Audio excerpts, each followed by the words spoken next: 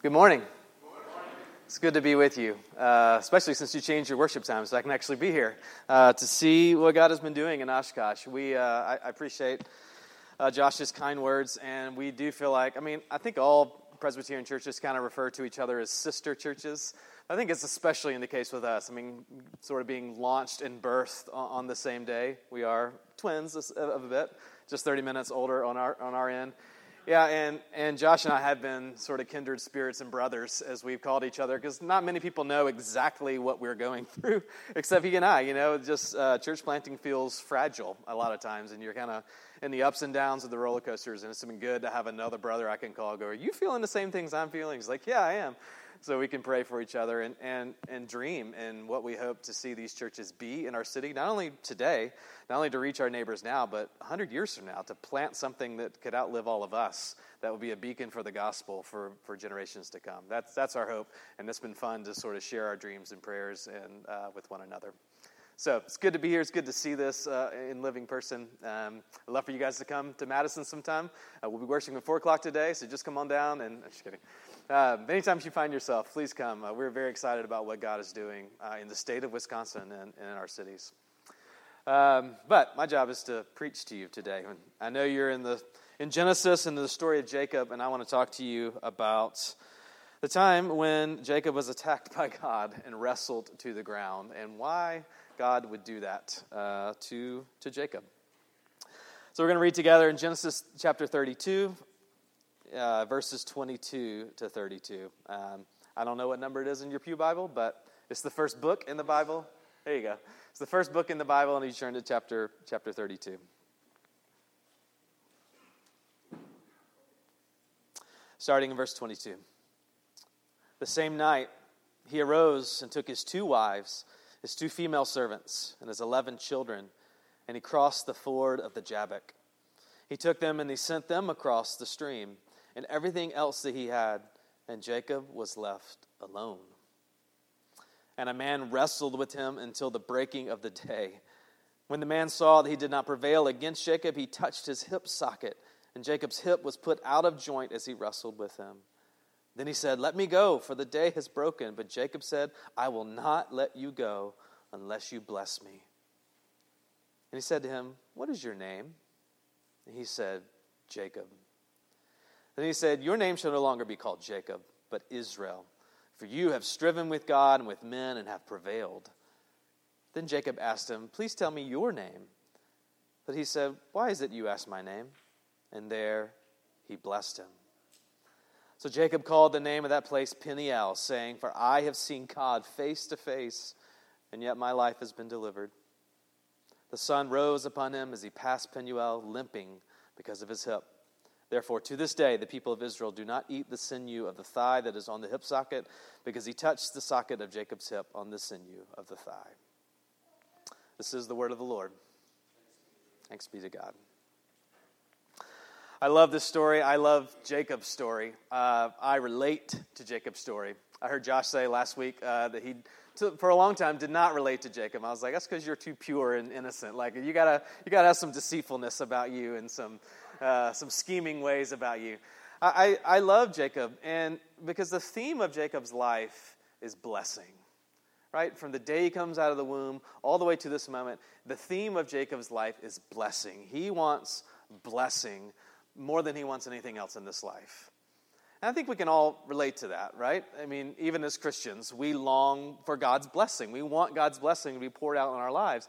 I think even non-Christians in our world, whether they would say it comes from God or not, they long for a blessed life, like a good life, blessing in this life. And we all sense that there's some sort of higher power that has some control over this, whether they call it fate or whatever else, right? But for us, especially for us as Christians, we want the blessing of God. That's what we live for. And God said he wants to bless us. And he gives this whole, this benediction that we do at the end of each service where God says, "I want to bless my people," right? So this is the theme of Jacob's life. It's the theme of our lives. We want the blessing of God. I guarantee you in our prayers, it's probably the number one word you say. Bless me, bless him, bless this, bless the situation. That's what we want from God. The question for us, the question for Jacob is, how do we get it? How do we go about securing the blessing of God? Well, really, is it up to us at all? How does this transaction happen? How does blessing come from God to us? What do we have to do in order to get it? Well, I'll tell you, Jacob's name tells you about how he went about trying to get it. If you know, Jacob's name literally means heel grabber or supplanter. Anyone named Jacob in this room?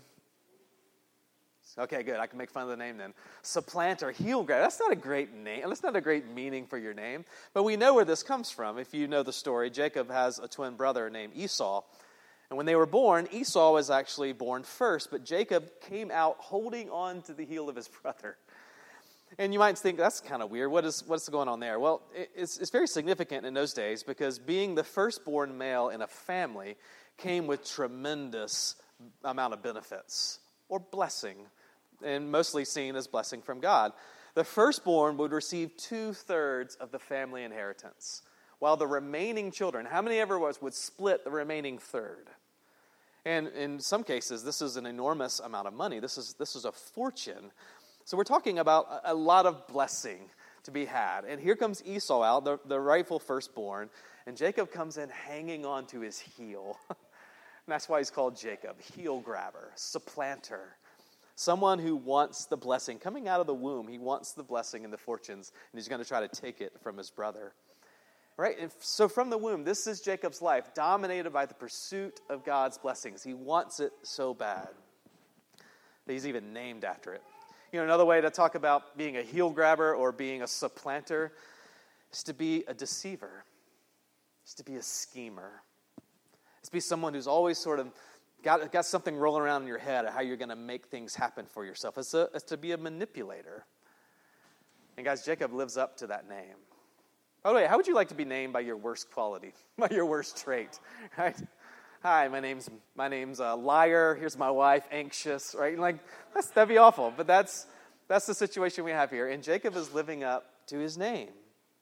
He deceives his starving brother later on out of selling his birthright to him, this birthright to this blessing in exchange for some lentil stew, right? Deceiving, scheming. He tricks his nearly blind elderly father into pronouncing blessing on him instead of Esau on his deathbed by dressing up like Esau. Scheming. See it? Then after he has to run away, obviously because Esau wants to kill him, he goes and lives with his uncle Laban, and there he schemes Uncle Laban out of tremendous wealth. See, his whole life is dominated by manipulating and scheming and grabbing to try to secure God's blessing on his own terms. We don't know all the psychology of why Jacob did this. I bet something has to do with it, though, about the stories he heard about his grandfather. We don't know much about his father, Isaac, but we know a lot about his grandfather, Abraham. If you know Abraham's story, Abraham was also promised blessing, but he had to wait and wait and wait for blessing. God promised him, I'm going to give you a son. You know how long it took from that promise till the day Isaac was born? 25 years. So Jacob might have been, that's not going to be me. I'm going to make things happen for myself. I'm going to take things into my own hands. And he lives up to his name, schemer, deceiver, manipulator. Or when you think about Jacob, you should think about, if you watch the show Breaking Bad, anybody? You should think about Saul Goodman. Right? He's like the schemy, gross lawyer guy. Or maybe in our world, we talk about used car salesmen, something like that. No offense to honest used car salesmen in the room. But that's the kind of thing you should think about. A guy who's always got something up his sleeve, trying to work the situation for his own benefit. What this means is Jacob is the epitome of self-reliance, self-sufficiency. How am I going to get God's blessing? I'm going to use everything at my disposal, my wit, my charm, my conniving, everything, and I'm going to secure blessing on my own terms. And as a result of this, Jacob's life is littered with casualties. For him conniving to get blessing and wounding everybody in his path, especially his brother Esau, as you guys talked about last week. Now, some of you may be sitting here going, all right, come on, self-sufficiency, self-reliance, making things happen for ourselves, like these are good things, right? These are good traits. I'm trying to teach my kids how to do this in this world to survive, right? These are virtues. Like we need more ambition like this in our country. But you know what? We need to be arrested, shocked by how God responds to these traits in Jacob. He attacks him. He wrestles him, and he ultimately wounds him because he wants to get this do-it-yourself way of functioning out of his life. That's what God thinks of that. It's clear in this text that the one who initiates the fight is God. I love this. I love this picture of God, and this kind of another reason you can trust your Bible, right? If you're trying to paint this rosy picture of God, you don't have him jumping his people, wrestling them to the ground, and wounding them, wrenching their hip. Like, that's not what you would do to paint this pretty picture of God.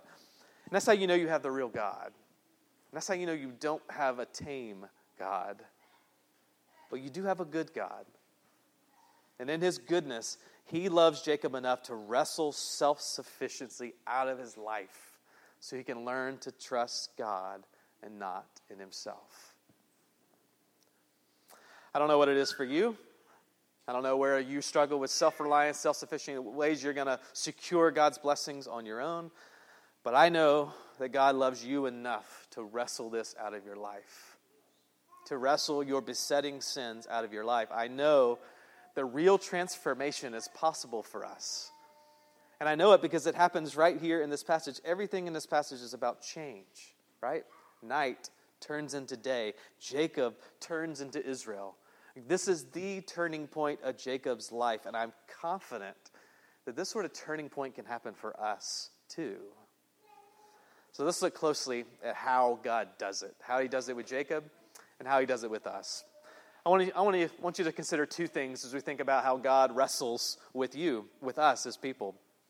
Number one, I want you to see how he wrestles you to get you to own your old name, like your deceiving, scheming ways. And secondly, I want you to see how he wrestles you to and get you to embrace your new name. All right, let's talk first. How does he wrestle Jacob? How does he wrestle us to get us to own our old name?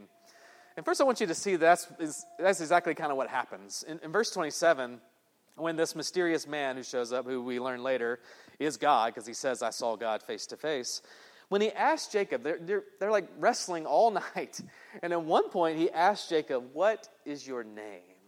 Which is sort of an odd question for a guy you've been wrestling for several hours. He's not asking him just to make sure, like, are you Jacob? Am I fighting the right guy here? No. He's asking a more piercing question. He's going, who are you really? Right? Who are you? What are you like? What is your character? So it's answering a much more penetrating question. And so when Jacob answers, my name is Jacob, it's actually a confession of sin. It's a confession of guilt. He says, yeah, I've been wrestling against you my entire life, scheming my ways, and I'm going to own it right here in this moment because I can't beat you. I beat everybody else in my life, and I can't beat you. I'll say it. I'm a schemer. I'm a deceiver. I've been operating out of self-reliance my entire life. That's what God does. He wrestles him to the ground, breaks him down to get him to own his own name. And I think that's what he does with us as well in love. So how does he do it? How does God go about it? Well, the first thing you want to see that he does is he gets Jacob and he gets us alone in a place of vulnerability. Look at verse 22. The same night, Jacob arose. He took his 2 wives, his 2 female servants, his 11 children, and he crossed the ford of the Jabbok. He took them and he sent them across the stream and everything else that he had, and Jacob was left alone. You know what's going on? He hears Esau's coming after him, and so he's putting everything that he loves, everything that he's gathered by his conniving, scheming ways, and he puts it on the other side of the ford to protect it, and now he's left alone, thinking he's going to go meet his brother, but in fact, he meets someone else. But notice what God does. He strips Jacob of everything that he had acquired. All the things that he would look to for security, for significance, everything that he had gotten through his own way of doing things, his possessions, his wealth, the wife that he loved, Rachel, the other wife that he didn't love but gave him children, Leah. That's a different sermon. Did you guys talk about that? Yeah, I'm not going there. And his 11 children, like all of it, everything that he had gathered by the work of his hands, out of his sight, and Jacob is left alone. so you can actually deal with God. Before I moved to Madison, I lived in Knoxville, Tennessee, doing ministry there as well. And while I was there, a few years into it, I was invited to do something that I had never, ever done before. There's a friend in town who's kind of a pastor to pastors, which is a beautiful thing. And he invited all of us to go on something he called a silent retreat. I was like, tell me more about this silent retreat. He goes, well, here it is. 24 hours, no talking, no TV, no iPhone, no computer. You can bring one book, a Bible, and you can bring a pad and a blank journal. That's it. 24 hours of silence with God. About 10 years later, now I'm like, that sounds amazing, right? But 10 years ago, I was like, that sounds terrifying. That sounds terrifying. 24 hours left alone to my thoughts and myself wrestling with God? I was terrified of being alone with God. In fact, I actually cheated when I was on this. I snuck into this room that had a TV, and I watched some of the Duke-UNC basketball game. But that's how much I was running from being alone with God. Because if I'm alone, if I shut out all the noise, what would I be confronted with? What would God confront me with? I think it's possible that we try to stuff our lives with so much activity, people, and things, so that we don't have to be alone with God. Could it be that we fill all the silences of our lives with noises and gadgets and distractions so we can avoid what God's trying to do to get us to own some things in our lives? Could it be that one of the greatest hindrances to God's work in my life is my smartphone? It's amazing. It's my constant companion to keep me from being silent ever. I think the French philosopher Blaise Pascal hit it on the head when he said, all of man's misfortune comes from one thing, which is not knowing how to sit quietly in a room. We're running in a lot of ways, running from dealing with God. And he has to get us alone. He had to get Jacob alone so that he could deal with him. But whenever we get alone, whether we intentionally seek it out or whether it's forced upon us through our circumstances, we discover one of the great and beautiful mysteries. That it's especially in these places of loneliness and solitude and fear, actually, that's where God shows up. Without fail. That's where God shows up.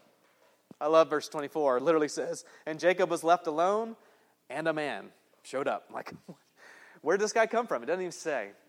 All we know is Jacob was left alone, but he's not alone at all. God is there. He stripped Jacob of everything else so that he can do his work on Jacob. Brothers and sisters, when you feel like you're being stripped of everything you hold dear, and many of us have experienced that in life or will experience it. Everything we look to, everything we built by our own scheming, everything we look to for significance. Don't run from it. Don't run from being alone with God by filling it with noise, right? You get this sense that Jacob's been running his entire life, and God says, no more. I'm going to get you alone. I'm going to deal with you. And I think he does the same to us. Again, whether voluntarily or circumstantially. But I think, as we're going to see, this becomes the place of blessing when you actually are alone and can deal with God. That's the first thing God does to sort of get Jacob to own his own name. He's got to get him by himself so he can deal with him. But secondly, I want you to see the next thing God does is kind of a paradox, and one we're always going to struggle to understand. He actually wounds Jacob in order to heal him. And he wounds him. He wounds us in order to heal us. Notice this. Jacob and God have been wrestling all night. And as the sun begins to rise, the match reaches its climax. Look at verse 25. When the man saw that he did not prevail against Jacob, he touched his hip socket, and Jacob's hip was put out of joint as he wrestled with him. Now, we got to think about this a second, because we know this is God, right? He says later, I've met God face to face. So this is God in some incarnate form. And this means that God could have easily overpowered Jacob at any point, right? At any point, he could have said, all right, I'm done with this. But he contends with him and wrestles with him all night, which I think is really interesting. I think it's actually a beautiful picture of God's grace. I think what God's telling you is as you wrestle with him, he's not going to crush you. He's not going to destroy you. He's going to be patient with you. He's going to enter into the battle with you. But there comes a time where he has to do his thing. And in this case, he wounds Jacob in order to heal him. The Hebrew word that talks about when God touched Jacob's hip, the word gives the indication of like the slightest tap. Like the way you press an elevator button. Right? After all night of wrestling, that's all it took to dislocate Jacob's hip forever. He's crippled for life. But this is the moment when Jacob finally realizes that this is no ordinary man. This is God himself. And notice what happens in Jacob. He moves from wrestling the man to actually clinging to him, which is so significant. What I think this means, guys, I think this means that God will often wound us at the place of our greatest strength. The place where we have the most self-sufficiency so that he can expose you to weakness so you can actually learn to rely on God. Right? Jacob had always been self-sufficient in his own strength, and now he's finally met his match. And someone that can go with him toe to toe all night and then takes him out with just a tap on the hip. And finally, he moves from a life defined by wrestling with God and against him to a life now of clinging to God. Saying, don't let me go until you bless me. You see this? He finally sees that blessing is not in scheming.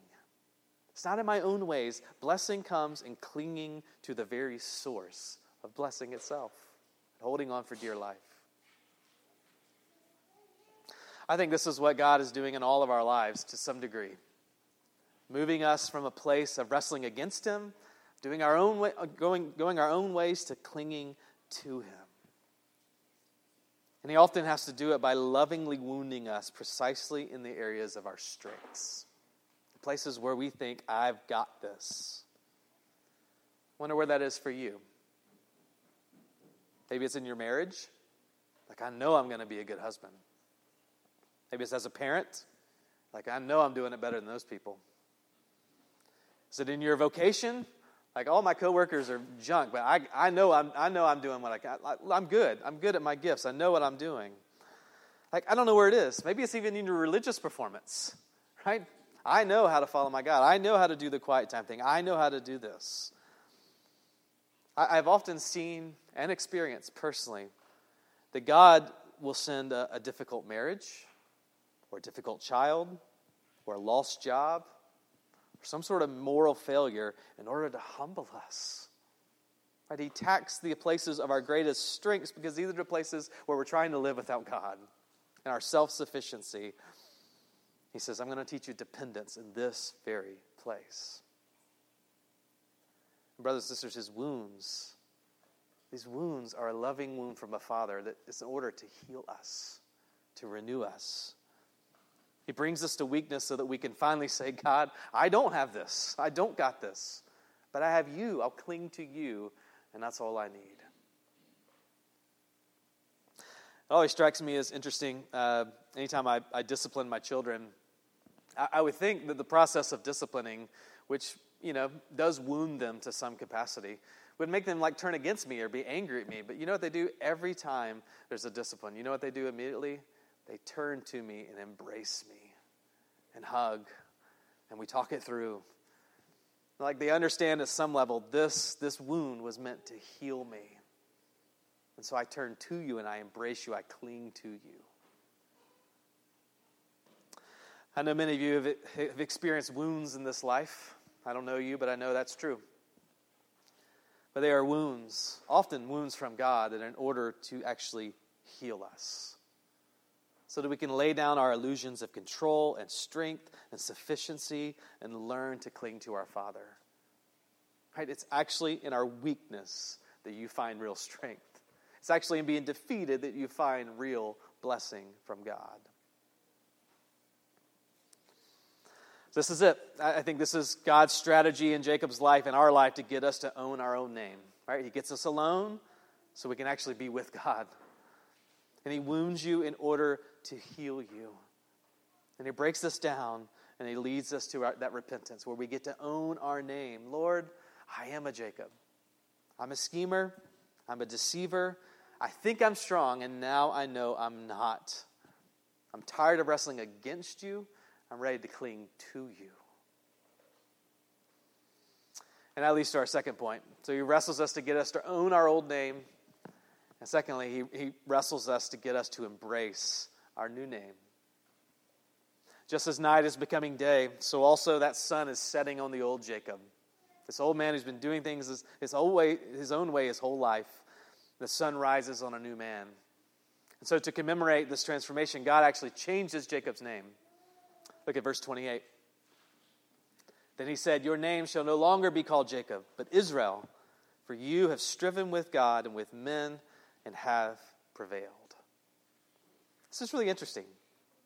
God gives Jacob a new name, Israel. And there's actually some considerable debate about how to translate this new name, because if you think about it, Israel is a compound name, Israel. And if you put it together, the last part is El, which is the name of God in Hebrew. And then the first part of it is the form of the word Sarah, which means to fight or to struggle or to rule. So it has often been translated, he struggles with God, which would be accurate of Jacob's life at this point. But that also assumes that God is the object of that compound world instead of the subject. All right, grammar people, you with me? And so if you switch it around and you assume God is the subject of it, then it's not he struggles with God, but what is it? God struggles, or God fights, or God rules. God prevails. And I believe it's actually the better translation, because who is actually prevailing here in this wrestling match? It's God. God prevails, not Jacob. Jacob goes from being a deceiver, right? Jacob rules. Jacob's in charge to his new name, Israel. God rules. God's in charge. And this makes the rest of verse 28 just kind of a statement of sheer grace. Has Jacob contended with men and won? I don't think so. He cheated Esau, but he lost his brother. Right? He outwitted Isaac, his father, but he lost his good name.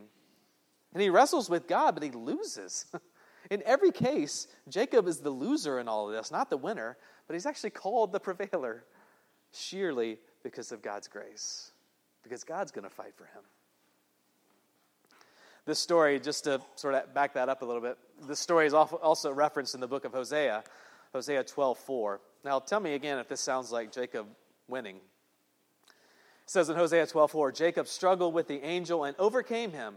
He wept and begged for his favor. Now, let me ask you, if I get in a fight with you and it ends with you begging me for favor, would you say that you won that fight? Of course not.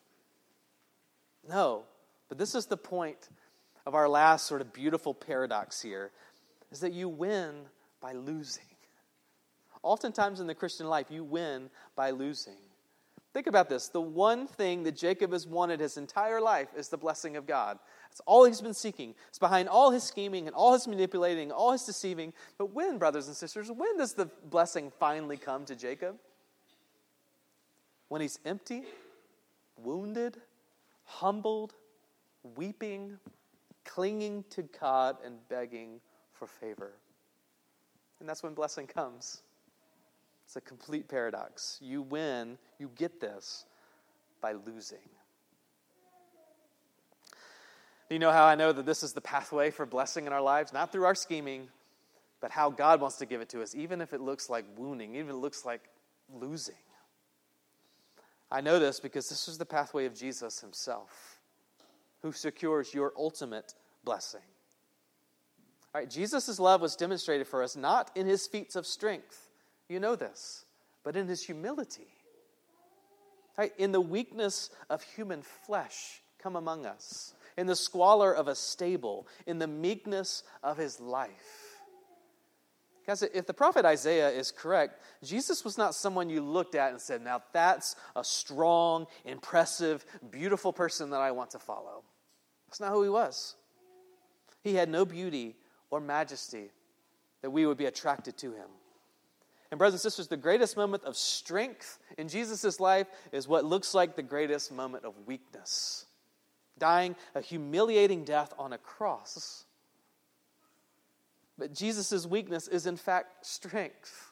Right? Jesus wins by losing. And therefore, Ephesians 1, as we read, says, as a result of Jesus' victory, of God winning, that we have every spiritual blessing in Christ, in the heavenly places. So let me ask you again, how do you get God's blessing? How do you get it into your life? Is it through our scheming and conniving ways? No. It's just because you belong to Him. Because you are in Christ. Because He has given you a new name. And it's God wins. God fights for you. In Christ, we have every spiritual blessing. Just gives it to us. Because we belong to Him. You know, God loves to change names. He does it a lot in the Bible, actually. I love this sort of phrase, you shall no longer be called Jacob, but Israel. I wonder what that would be for you. You shall no longer be called this, but this, in Christ. You shall no longer be called fearful, but courageous, in Christ. You shall no longer be called complainer, but content. You shall no longer be called worrier, but trusting. You shall no longer be called adulterer, but faithful. You shall no longer be called liar, but honest. You see, God is wrestling that old name out of your life, and He's giving you a new name. Right? Not Matt rules, not Matt overcomes, but God rules. God overcomes. God wins. You get all this blessing through losing, actually. Remember, you need to embrace this new name that God gives you. And I need to tell you, in Jacob's life, that it comes with a limp. It comes with a side effect. It's a constant reminder that trusting in our own strength is futile, that it never works, that when we are weak, then we are actually strong. I don't know about you, brothers and sisters, I would rather limp with God than walk strong without Him any day.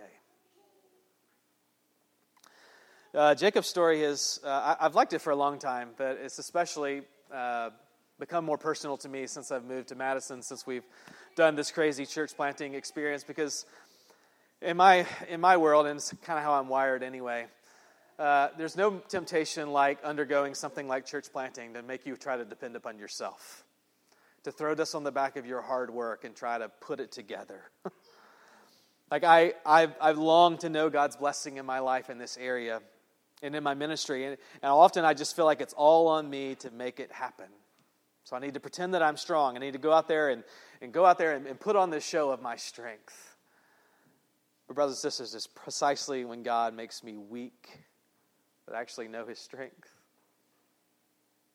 Right? Resurrection Church in Madison, Living Stone here, is not going to be built on the strength of Josh or me or anybody else. It's going to be when we are weak, then God is strong. Right? When we lose, actually, that's how we will win. I need you to know this goes against every wiring that I have. Every wiring that I have in my system. It drives me nuts. But this is the pathway of blessing for God's people. So I ask you again, do you want to experience God's blessing in your life? In your marriage? Then lose. Be willing to lose. In your vocation, and be weak and see what His strength can do. Right? Do you want this church to impact the world for Jesus? Then let's be the limping people of God. Right? That we are in the likeness of a wounded Savior who wins Himself by losing. Let's trust these words that when you are weak, then you are actually strong. Will you allow God to wrestle you today? Will you allow Him to assault everything in you that belongs to your old name? And when you embrace this new name, will you limp along so that people will see not you, but God's strength, God's power, God's victory? You shall be called Israel. God rules. God wins. Let's pray together. Oh Lord, I pray you would take us from a place of wrestling against you to clinging to you in faith and in trust. Thank you for the amazing gospel and good news that blessing does not come to us through our efforts, through our ways, but only in the ways of Christ. Thank you that we, right now, as we sit in Christ, have every spiritual blessing.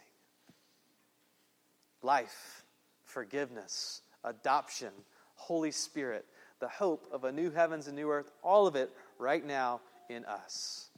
Lord, teach us that we get all this by losing and laying down our self-sufficient ways.